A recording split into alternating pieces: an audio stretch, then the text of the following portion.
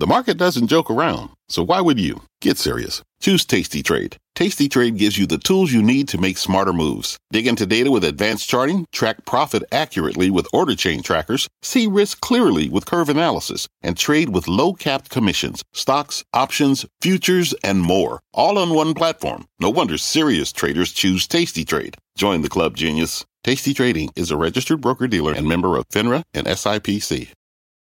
You're listening to The Exchange. Here's today's show. Welcome, everybody, to The Exchange. I'm Tyler Mathis, and stocks are higher today. The Dow up 5% this week, 14% this month. That is its best month in 46 years. But as the market turns its attention from earnings to the Fed, can this rally continue? President Biden thought he had a deal to avoid a railroad strike, but a second union now rejecting that deal, making a strike a very real possibility and a very real threat to the economy. Plus, recession fears have sent people into healthcare stocks. That sector up 9% this month. We will have 3 buys and a bail to keep your portfolio healthy. But we begin with Seema Modi on the rally. Hi, Seema. Pretty strong day, Tyler. Stocks are on track to end the week higher, but we still have 3 hours left in trade. Take a look at the screen. Dow Jones Industrial near the highs of the day, up 700 points. S&P 500 up 74. The NASDAQ seeing an over 2% gain thanks to what we're seeing with shares of Apple. But there has been this active debate around growth versus cyclical sectors like the industrials. Just take a look at Alphabet. First, we start with tech. On track for its worst week since mid-September.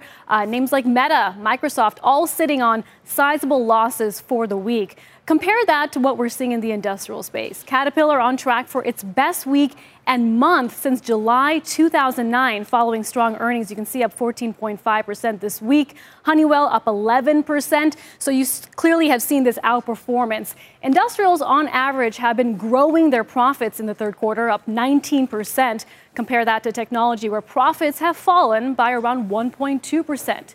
And when it comes to valuation, industrials trading at a discount to technology. Price to earnings ratio of 19 times. Technology, which has even seen a number of declines this month, still trading at 22 times forward earnings. Next week, we do get a number of earnings from AMD, Qualcomm, PayPal, Cummins from the industrial space. So perhaps we'll get more clarity on this trade next week. Tyler, back to you. All right, Seema, thank you very much. Meantime, rates retreating this week with the 10-year dipping below 4%. That's 10-year Treasury. Market watching some key recessionary indicators along the yield curve as well. Rick Santelli at the CBOE today with more. Hey, Rick.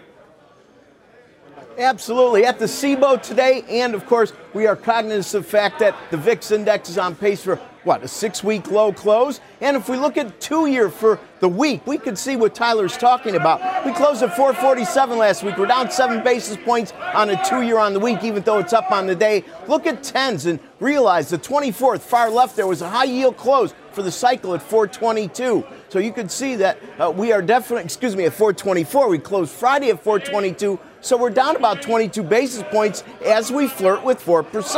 And maybe the big story is 10-year yields have dipped under 4, but the story about dollar index has everybody excited. Has the dollar index turned? Is that going to take pressure off of other economies, third world economies, developing economies? Well, I can tell you this. Look at a 2-year versus the dollar index year to date. It's tracking almost 1-to-1. It makes sense. The dollar's strength has been on the Fed, and the 2-year follows the Fed. But as you look at August 1st, pairing the dollar with the 10s, you see divergence there. And the divergence is the dollar's going down, but 10-year rates going up. That is very important because many are reading that the dollar is what you're supposed to pay attention to and that it will turn the 10-year down. And if that is the case, maybe it really lends some credibility to the 3-month versus 10-year. 3 sessions in a row, it's been inverted. It's -7 now. It hasn't closed with this type of inversion since right around March of 2020 for COVID. And the T-bills are marching right along every week with their auctions and going higher right with the Fed. But the 10-year is marching to a lot of different issues, not the least of which is potential recession in Europe and slowing here. Does the inversion mean in 6 months to 14 months we're going to have a recession? I can't tell you that for sure, but what I can tell you is this spread has a good track record. Tyler, back to you. Let's talk about that dollar. Why does the dollar lead the 10-year down? You said that. You said it's really important. Explain to me why. Because if we're considering the fact that we're all trying to handicap when the Fed is going to take its foot off the brake a bit, the dollar index has a global following and it has a need. Funding for dollar-denominated debt across the globe puts huge demand there. So see the demand slacken a bit gives us a global view of the impression that investors have, and that impression may be directly tied to what the Fed may do in 2023. Very interesting. Rick Santelli, thank you as always. Good to see you, and good to see you where the action is out there. We appreciate it. All right, so with leadership change happening in the market, bond yields slipping a bit, recession signals flashing, and the busiest week of earnings still ahead, where to put your money to work? Joining us now, Andy Caprin, Co-Chief Investment Officer at Regent Atlantic. Andy, welcome. Good to see you. I'd like to get you to react to what Rick was talking about there with respect to bonds and the dollar. But you are also starting to see some of what you call green shoots with respect to a slowing of inflation. Where are these shoots?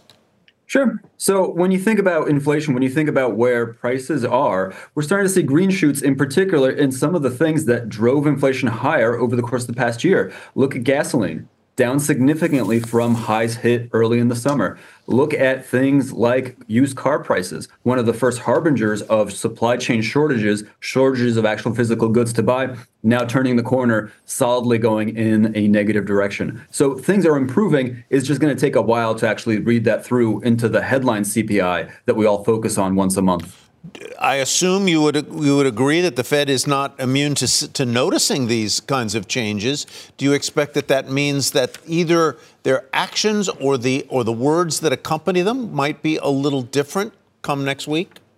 I think they might start to temper the pace as we approach their terminal rate. Now, their terminal rate is going to be very hard to predict because we have not operated in an environment with inflation rates this high and this unpredictable since at least 40 years ago. So the Fed knows almost as little as the rest of us do. They need to observe the data. They need to absorb it. They need to adjust for it.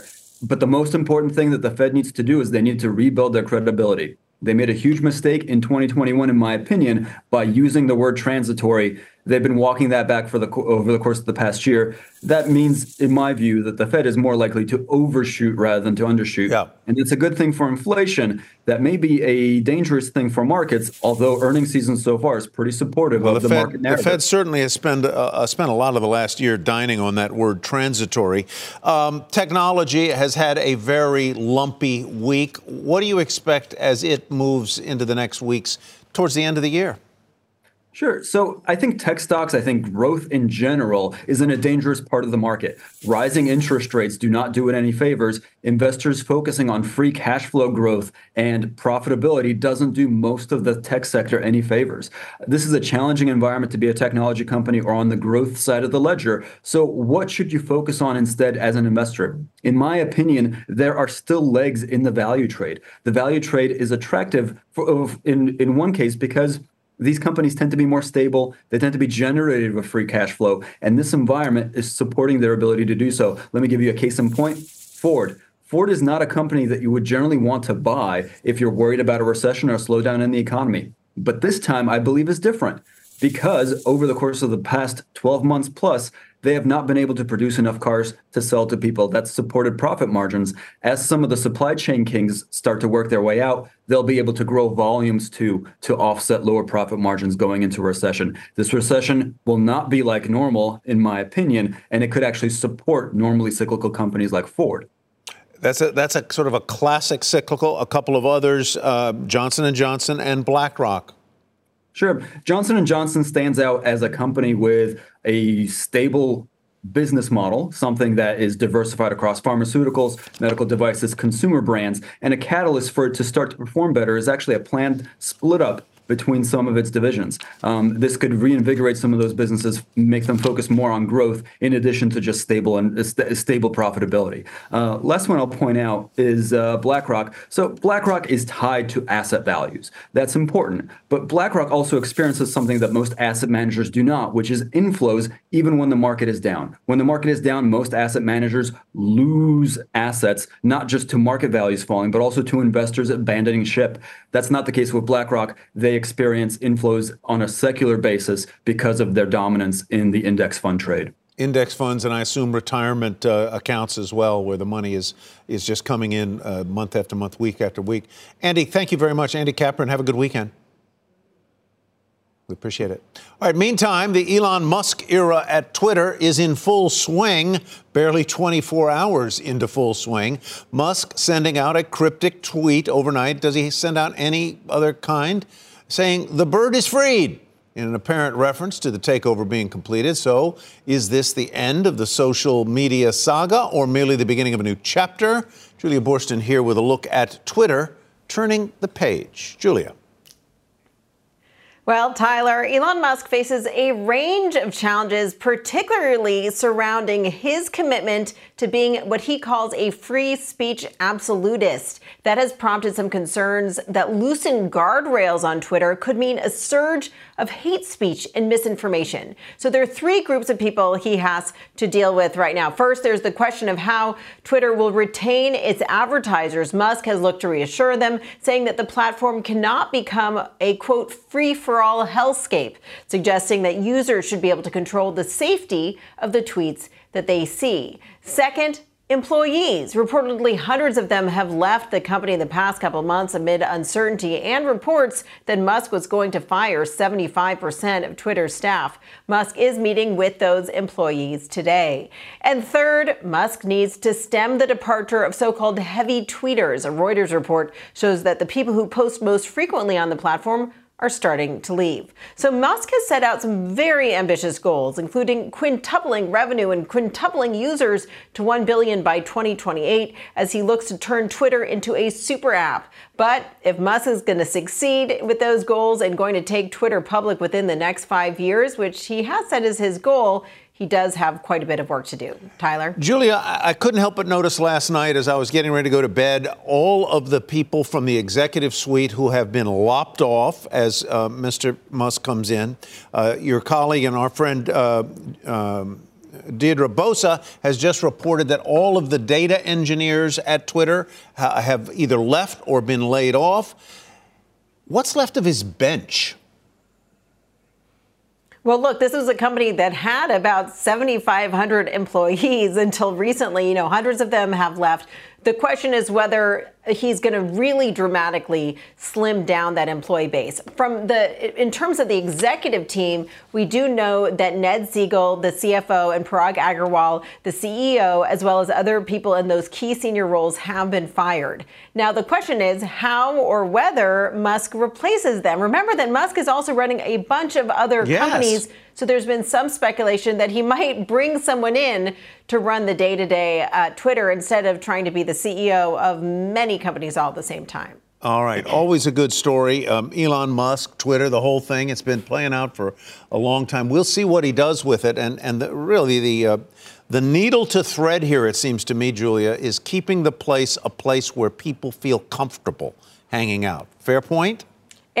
And advertisers. Yes. Remember, you need advertisers to feel like it's a safe space for their brand to be on the platform. And he might want to open the floodgates to free speech, but advertisers want to make sure that their brand is not associated with hate speech. Yeah, free speech is a glorious thing, but it can also turn to hate speech sometimes. All right, Julia, thanks. Appreciate it. Good to see you. Coming up, 5 days until the Fed's decision on interest rates, with more scrutiny piling up on the central bank. How can Chair Powell thread the needle? There's that phrase again, between fighting inflation and full employment. David Wessel will join us next. Plus, the busiest week of earnings season on deck with a number of healthcare companies among the headliners. We'll hone in on the space with a special edition of 3 Buys and a Bail. The Exchange returns after this. What's on the horizon for financial markets? At PGIM, it's a question that over 1,400 investment professionals relentlessly research in pursuit of your long-term goals. Specialized across asset classes, but united in collaboration, our teams provide global and local expertise. Our investments shape tomorrow, today. Pursue your tomorrow with PGIM, a leading global asset manager. This podcast is supported by FedEx. Dear small and medium businesses, No one wants happy customers more than you do. So you need a business partner just like you. Like FedEx, who understands your passion for serving your customers because they have the same commitment towards you. That's why FedEx offers you picture proof of delivery, packageless and paperless returns, as well as weekend home delivery to 98% of the U.S. on Saturday and 50% on Sunday. See the FedEx service guide for delivery information. What's more, FedEx Ground is faster to more locations than UPS Ground. Trust FedEx for timely deliveries. See what FedEx can do for your business. Absolutely, positively FedEx.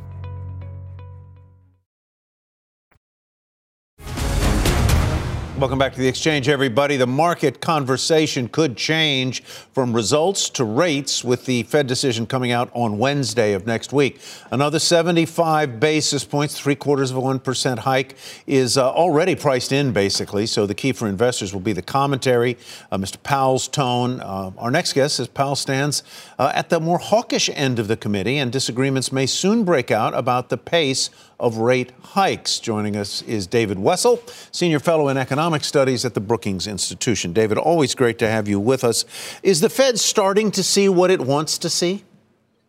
Absolutely. The third quarter GDP report, although looking in the rearview mirror, did suggest that the Fed's rate hikes are having the desired effect. Although the GDP did increase at a 2.6% annual rate, that was mostly because of trade. Domestic spending was slow. And of course, housing is taking just an enormous hit. And inflation didn't get any worse. So I think that it's beginning to go in the Fed's direction, but it's far too early for them to declare victory. When you look at the numbers and the forecast from Amazon, you're looking at a consumer that clearly seems to be feeling a pinch of higher costs, a pinch of higher rates. And maybe a pinch of a slowing economy, or more, let me not say a slowing economy because that's not what the data show, but perhaps some anxiety about what lies ahead. Well, I think that most of the forecasters, economic forecasters, expect fourth quarter growth to be slow, substantially slower than the third quarter. And all these reports from companies like Amazon, Facebook, all suggest that they too are expecting things to kind of soften. And that's what you'd expect. We were running a pretty hot economy. It got too hot for the Fed's taste. They raised interest rates. The markets reacted. Sentiment among business people and consumers reacted. And so it's working out according to the Fed's game plan. The question is, when will they know that they've done enough to slow the economy?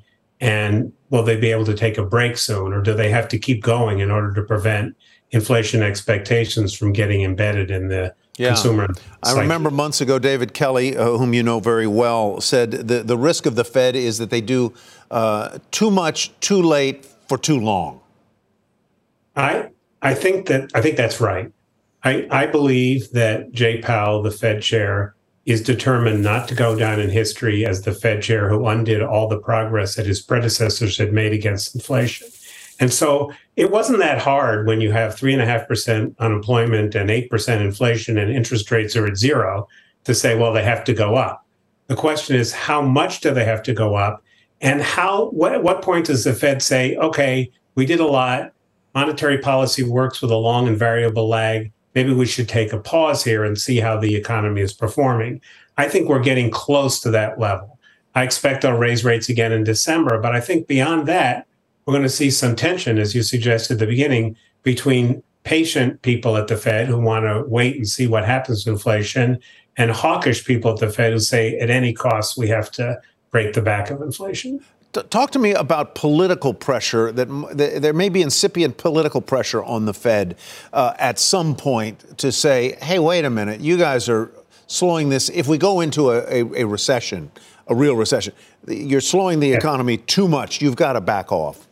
Right. So the Fed has had incredibly strong support from Congress for the last couple of years, particularly during the Trump era when the president was beating them over the head with an anvil, if you can beat someone over the head with an anvil. And until recently, the Congress has been pretty quiet. But as rates go up, as mortgage rates go to 7%, as people start to expect a recession in 2023, you're beginning to see some noise from Congress. I think the Fed is used to this, but it could become unpleasant. The Democrats have a bit of a problem because They can't say that the Fed should have tightened sooner because of the American Rescue Plan, because they argued the American Rescue Plan wasn't inflationary. Then they passed this other spending bill, which they call the Inflation Reduction Act. So they're a little bit of an awkward position, but as you know, that never stopped Congress from hitting. And as people worry about inflation, the Fed's going to get blamed. And if people worry about a recession, the Fed's going to get blamed. And Congress wants to make sure the Fed gets blamed and individual members of Congress do not. As you look at the voting members of the Open Market Committee, who, if you, off the top of your head, I know this is tough, who is at that more hawkish end of the spectrum with Chair Powell? Who is in the middle? Who is well, you can see, I can't quite remember who's on the voting roster next year, but if you look at all the presidents, you can see that Loretta Mester of the Cleveland Fed tends to be on the hawkish side. And you can see that Mary Daly at the San Francisco Fed, among others, Charlie Evans, who goes off the committee soon, are people who might be more to wait. But I think the people to really watch are Lael Brainerd, the vice chair, and the two new appointees to the Board of Governors, Phil Jefferson and Lisa Cook. We know that in general, Lael Brainerd has tended to be on the dovish side. Of course, like all the Fed members, the FOMC members, they're hawkish on inflation. It's become the priority. But I wouldn't be surprised to see her quietly separate from the chairman. And we don't really know much about what Lisa Cook and Phil Jefferson think about monetary policy yet. They're new to the board, and they've been basically reciting the party line. Yeah. So I can see, like in January, February, March next year, some of the Biden appointees may begin to get a little antsy about the pace of rate increases. Very interesting, David. No one can take us in the room quite the way you can. Thanks so much. You're welcome. David Wessel with the Brookings Institution. All right, still ahead, the threat of a rail strike is back after a second union rejected a tentative agreement. We're going to look at what is at stake and the impact it could have on the already fragile supply chain. And as we head to a break, take a look at the Dow heat map. Yeah, look at that. There's only one in the red, all but one stock. Only one in the red, everything else in the green. Intel, Apple, Verizon leading the blue chips. Dow Inc., the only one that is negative. How about that in the Dow? It's Dow. The exchange is back after this. This podcast is supported by FedEx. Dear small and medium businesses, no one wants happy customers more than you do. That's why FedEx offers you picture proof of delivery, packageless and paperless returns, as well as weekend home delivery to 98% of the U.S. on Saturday and 50% on Sunday. See the FedEx service guide for delivery information. FedEx Ground service is also faster to more locations than UPS Ground. See what FedEx can do for your business. Absolutely, positively FedEx. Welcome back to the exchange, everybody. Markets right now very close to their highs. The Dow high was 762. Right now, 737 points higher, or 2.3%. Ending a spectacular week, ending a month for the record books. Here's some of the movers this hour. A few sectors seeing names hitting all-time highs in staples. You got your General Mills and Hershey and Pepsi. In energy, you got Chevron and Exxon both reporting strong results this morning. So let's check in on two of the bigger stories of the day. Amazon continues to be deep in the red, but off the lows we saw in the after-hours trading when the stock collapsed by some 20%. Apple continues to prove the best in breed, seeing a nice jump, as you see right there. There it is up 8%, $12 at $156.80. Earnings beat estimates. Sales did come in a little softer than expected in some key areas. How about Pinterest, soaring as it blows past earnings and guides higher? There you see it, up 7, almost 8% at $23.61. So what's not working? Well, DaVita, that stock's sinking on an earnings miss and lower guidance. The company saw negative volume trends. It was hurt as well by some labor pressure right now. It is down 28%. Ouch. Seema Modi, she's got a CNBC News update. Hi, Seema. I sure do. Good afternoon, Tyler. Here's what's happening at this hour. The intruder who broke into House Speaker Nancy Pelosi's home shouted, "Where is Nancy?" before attacking her husband, Paul Pelosi, with a hammer. This is according to NBC News. The motive for the break-in and attack remains unclear. Flu season is off to a bad start, with hospitalizations at their highest level in 12 years. The CDC has also confirmed nearly 900,000 flu cases and at least 360 flu-related deaths. Health officials are urging everyone over 6 months of age to get their annual flu shot.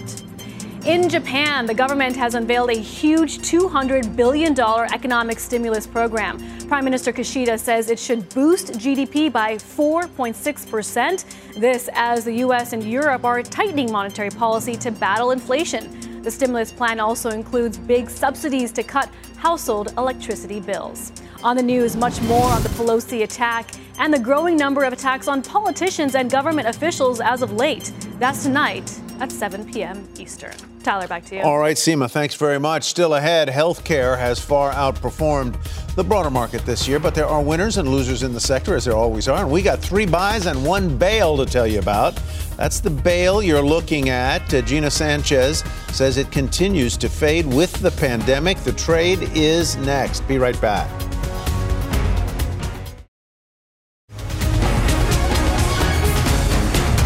All right, welcome back, everybody. Another sign of old economy stocks coming back in vogue for investors. Healthcare, one of the better performers of late. The healthcare ETF, ticker XLV, on pace for its best week since June, up more than 4%. Many of these names trading at all-time highs and also reporting earnings next week. So where are the buys? And what's one name to stay away from? Let's be joined by Gina Sanchez. Hi, Gina, Chief Market Strategist at Lido Advisors. 3 buys. Tyler. Good to see you. 3 buys and a bail. Why don't we start with one of the buys, and that would be AbbVie. Yeah, so if you look at the 3 sectors that have really done really well, or the 3 industries within healthcare, one of those is biotech, and AbbVie has been leading that charge. And the performance this year has just been solid because it has a stellar, lineup of drugs that it is continuing to benefit from. There's still questions about what's going to happen when Humira goes generic, but the rollout and the continued pipeline is still very strong for them. And so it's a stock we've owned for a while, and it's continuing to perform. All right. Next buy is Lilly, that is. Shares hitting an all-time high in today's trading and set to report third quarter results Tuesday before the bell. This is your pharma play, Gina, and it's doing well, may even have better prospects next year. Tell us about it.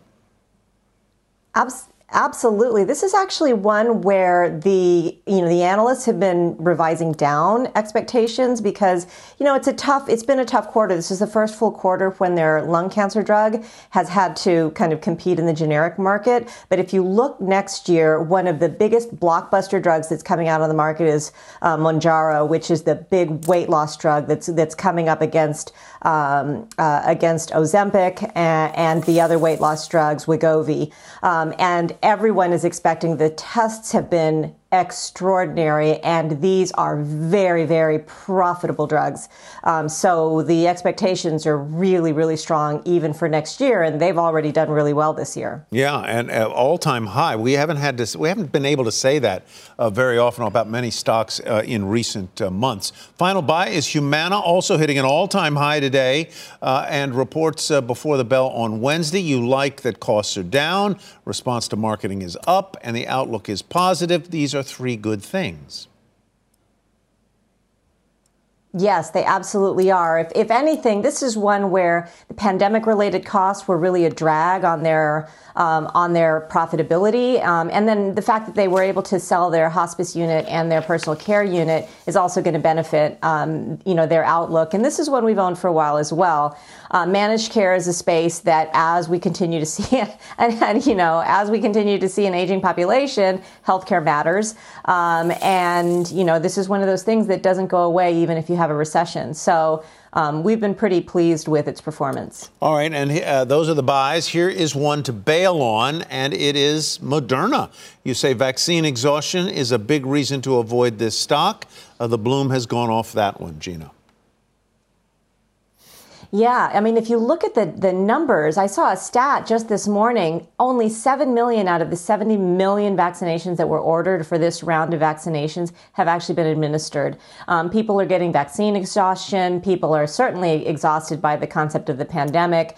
If you look kind of farther out, they don't yet have a way to transition into a more profitable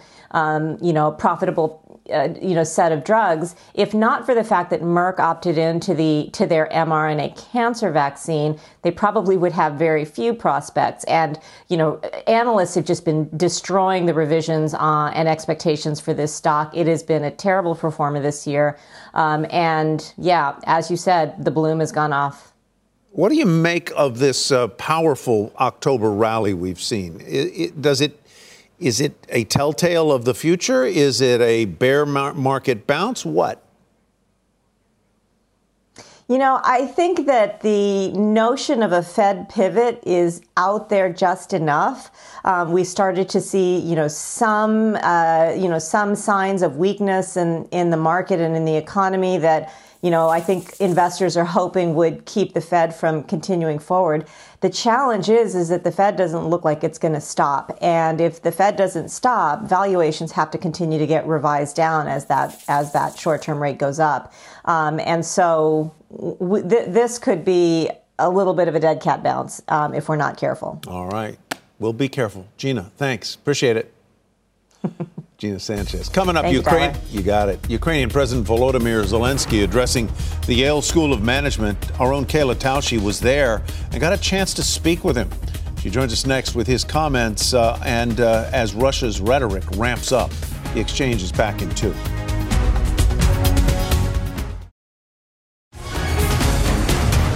Welcome back, everybody. Ukrainian President Volodymyr Zelensky addressing the Yale School of Management virtually today.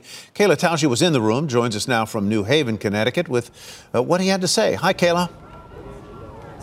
Hi, Tyler. President Zelensky is trying to maintain global awareness of exactly what is happening inside his country as the war with Russia appears poised to enter its second year. He's previously made impassioned pleas for the war to end by winter, and increasingly progressive Democrats, public figures like Elon Musk, are trying to advise him on how he should end it. So today I asked President Zelensky directly how he sees it playing out.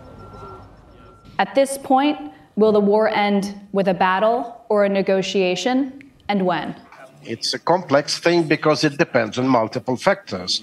We've shown our resilience as the people. We continue. We are motivated by being the Ukrainians, by being the citizens of this country, from different walks of life, from different nationalities, but we are motivated with what we have, and we defend what we have.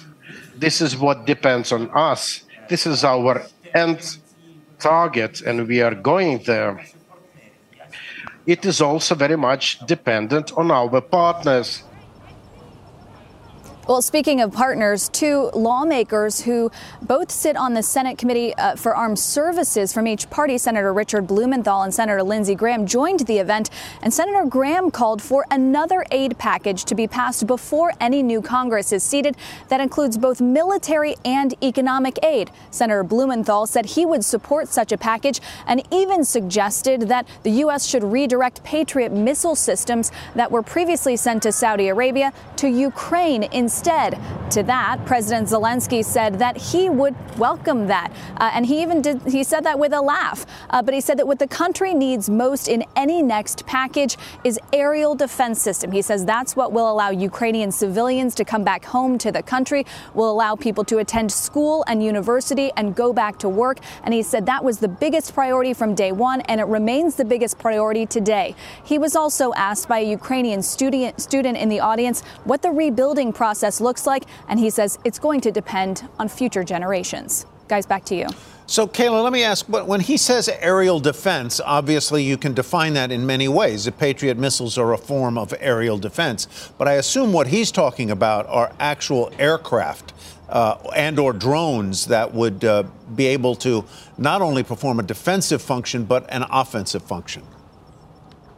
Well, it is clear that NATO allies have said from the beginning that they will not be providing any type of aircraft that would be seen as an offensive weapon. They have tried to make that distinction from the very beginning. But President Zelensky bemoaned the thousands of missiles that rain down on his country with some regularity and said that they need to be able to shoot down those missiles, and that it is their own missile defense systems like the ones that you mentioned that are going to be of utmost importance. Tyler. Was there any discussion in the room or with President Zelensky about President Putin's speech yesterday, where he once again went off after the West and asserted that Ukrainian peoples and Russian peoples are fundamentally one and the same.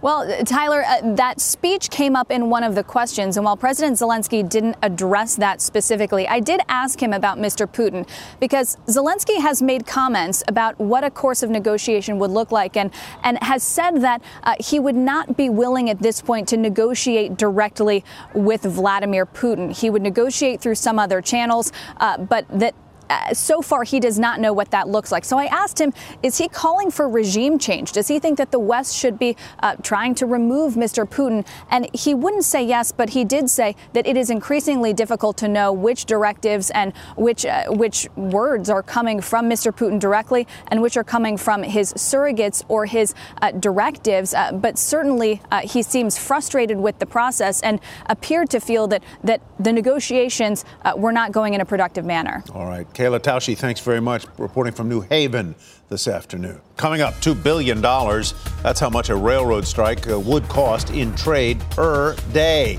And it could be right around the corner. The Association of American Railroads CEO on what's next for negotiations after this quick break. And as we head to the break, here's a check on the markets. Stocks, session highs now across the board. 768, 2.4% for the Dow, 2.4% as well for NASDAQ.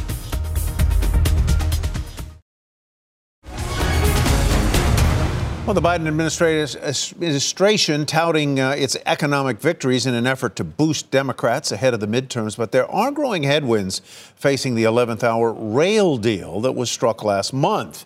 A second union now, the Brotherhood of Railroad Signalmen, rejected the agreement on Wednesday. 12 unions are voting on the deal, representing 115,000 total workers, and all 12 need to ratify an agreement to keep freight moving. But the first rejection back on October 10th, and that union strike could come as early as November 19th, and no matter the size of the group, any strike would halt trains and cost an estimated $2 billion in trade per day, as 40% of U.S. long-haul freight travels by rail. It would also impact the operations of CSX, Northern Southern, Berkshire Hathaway's BNSF, Canadian National Union Pacific, all Class 1 railroads that are currently at the bargaining table. So can a strike be avoided? Let's bring in Ian Jeffries, President and CEO of the American Association of Railroads. It appears to me that 2 of the required unions have said no to this deal. What is the stumbling block, and how can it get resolved? Well, good afternoon, Tyler. Thank you for having me this afternoon. You're welcome. First and foremost, I want to thank the employees across the freight rail industry who show up day in and day out and move goods across the economy, do it safely. It's a highly dedicated, committed workforce, and they should be commended for the job that they do. To your point, we've had 6 unions ratify contracts to date. We have 4 that are going to be going out for ratification in the coming weeks. And we have 2 that initially did not ratify, but we're working on a path forward to ensure that we do not have a work stoppage, and that, most importantly, our employees get the well-deserved pay increases and top-tier health care that the package offers. Can you tell us what the sticking points are with those 2 unions that have voted down? I assume they may be similar or they may be different.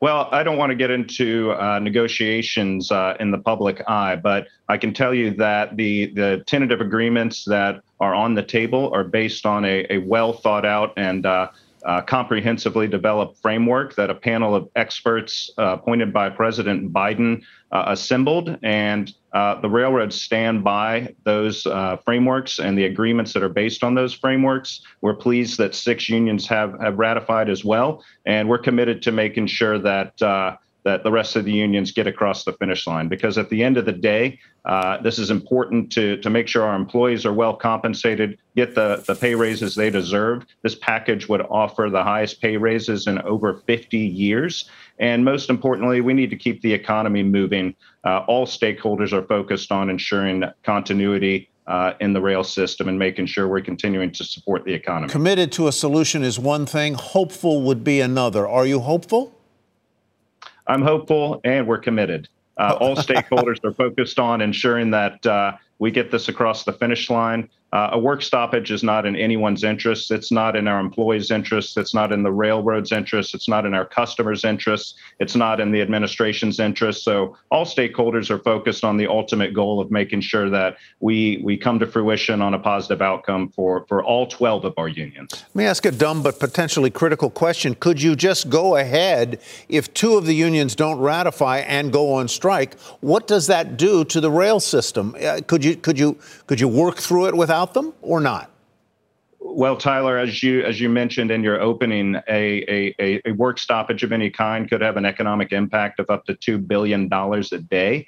And that's whether you have one union stopping work or multiple. And so that's why it's so important that we make sure that all 12 unions get to a positive place at the end of this. And that's our goal. And that's our focus. So what are the key dates that we should be looking for here? Are negotiations going on right now with you representing the railroads and the unions, or what? What are the key dates to look for? Well, all parties continue to talk throughout this process, and that's an important point to remember. Right now, the two unions whose initial ratifications did not pass, we're in a continued cooling off period with them, maintaining the status quo of operations, at least up through November 19th. And as I said, we have 4 additional unions that are going to be going out for ratification here in the coming weeks as well. And so we've got plenty of time to work through this, and that's what we'll do. And do you expect that those 4 unions that are going to be voted on the 5th, 14th, 21st of November are likely to approve the deal or not? What's your handicappers' sense say? Well, I'm confident that we're going to get these across the finish line because, again, at the end of the day, the most important thing is for our employees to get the wage increases that they deserve. These are significant wage increases. These are good jobs that are compensated in the top 10% of any sector across the economy, and they should be rewarded as such. So that's our focus, making sure our employees get this historic wage increase, maintaining first-in-class health care, and ensuring that we can keep serving our customers and communities across the country. Were you surprised that the BRS voted down the deal yesterday? Well, I think in any labor negotiation, you have twists and turns that take place, and nothing's ever as easy as you hope it might be. And we're disappointed, of course, but we are pleased that we've had half of our unions ratify, and we'll continue to work to make sure the rest get across the finish line. Ian, thank you so much for your time today. We appreciate it. My pleasure. Thank you for having me. Ian Jeffries, Association of American Railroads. We appreciate your time. All right, coming up, this restaurant stock is down more than 5% this week, despite an earnings beat and some strong comps. Is this name that once had pricing power about to get hit by a spending slowdown? We'll talk about that one next. And here's a check on the markets. Stocks are at session highs. Look at the Dow, up another 100 points or so, pressing in on 800. 2.5% higher thereabouts. NASDAQ also up by 2.4%.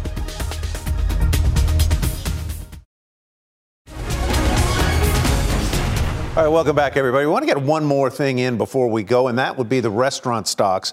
McDonald's and Chipotle, there's an E missing there. It's Chipotle, both reported this week. And CMG was our mystery chart, but the shares are moving in very different directions. Pippa Stevens joins us now with what is driving the difference and with more restaurant names reporting next week, whether more divergence is ahead. Pippa. That's right, Tyler. We heard from Chipotle and McDonald's this week, both of which have raised prices to counteract commodity and labor costs. Chipotle hiked menu prices in August for the 3rd time in the last 15 months, while McDonald's said its third quarter prices were up 10% year over year. But so far, consumers are more or less buying the price hikes. Both Chipotle and McDonald's beat same-store sales forecasts during Q3, which is the key metric to watch. However, Chipotle did say transactions fell by 1%, while McDonald's noted it's seeing some trade down in terms of customers opting for cheaper items. Looking forward, though, the picture becomes less clear. Chipotle CEO Brian Niccol said there's a widening of trends by income level, with lower income consumers further reducing frequency. And McDonald's CEO Chris Kempczinski said the company expects a mild to moderate recession in the U.S., with a potentially deeper and longer one in Europe. Now, we'll hear much more about the health of the consumer next week, with lots more earnings on deck from different types of restaurant companies.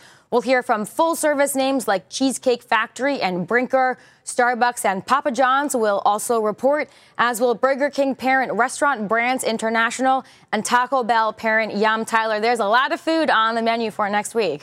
So let's talk a little bit about whether, if there is a dramatic pullback in consumer spending, is there any indication of what type of restaurants are going to perform the best? You would think the ones that I guess would cater towards a lower income individual. On the other hand, the people who have got money are pretty much immune, or it would seem, from worrying about their spending. Yeah. I mean, that's right. There are two parts of this equation.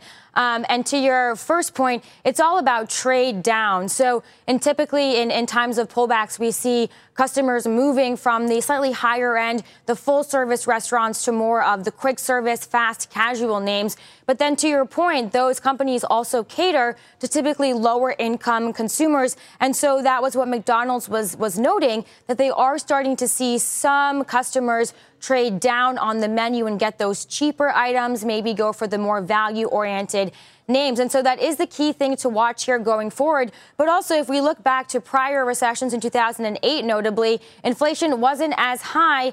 And also, that was before a lot of these companies had developed their digital presences and their rewards programs. And so that's been a really big driver recently. So while we can look back to try and gauge how customers might respond with prices continuing to surge, a lot remains to be seen. Yeah, we had Wingstop on yesterday. They said 60% of their business is digital. I'll bet it's almost the same for Chipotle these days. I don't know that. But Pippa, thanks very much. We appreciate it. All right, that does it for The Exchange. You've been listening to The Exchange. Make sure you're subscribed to get each episode every day. Same time, same place. This podcast is supported by FedEx. Dear small and medium businesses, no one wants happy customers more than you do. So you need a business partner just like you. Like FedEx, who understands your passion for serving your customers because they have the same commitment towards you. That's why FedEx offers you picture proof of delivery, packageless and paperless returns, as well as weekend home delivery to 98% of the U.S. on Saturday and 50% on Sunday. See the FedEx service guide for delivery information. What's more, FedEx Ground is faster to more locations than UPS Ground. Trust FedEx for timely deliveries. See what FedEx can do for your business. Absolutely, positively FedEx.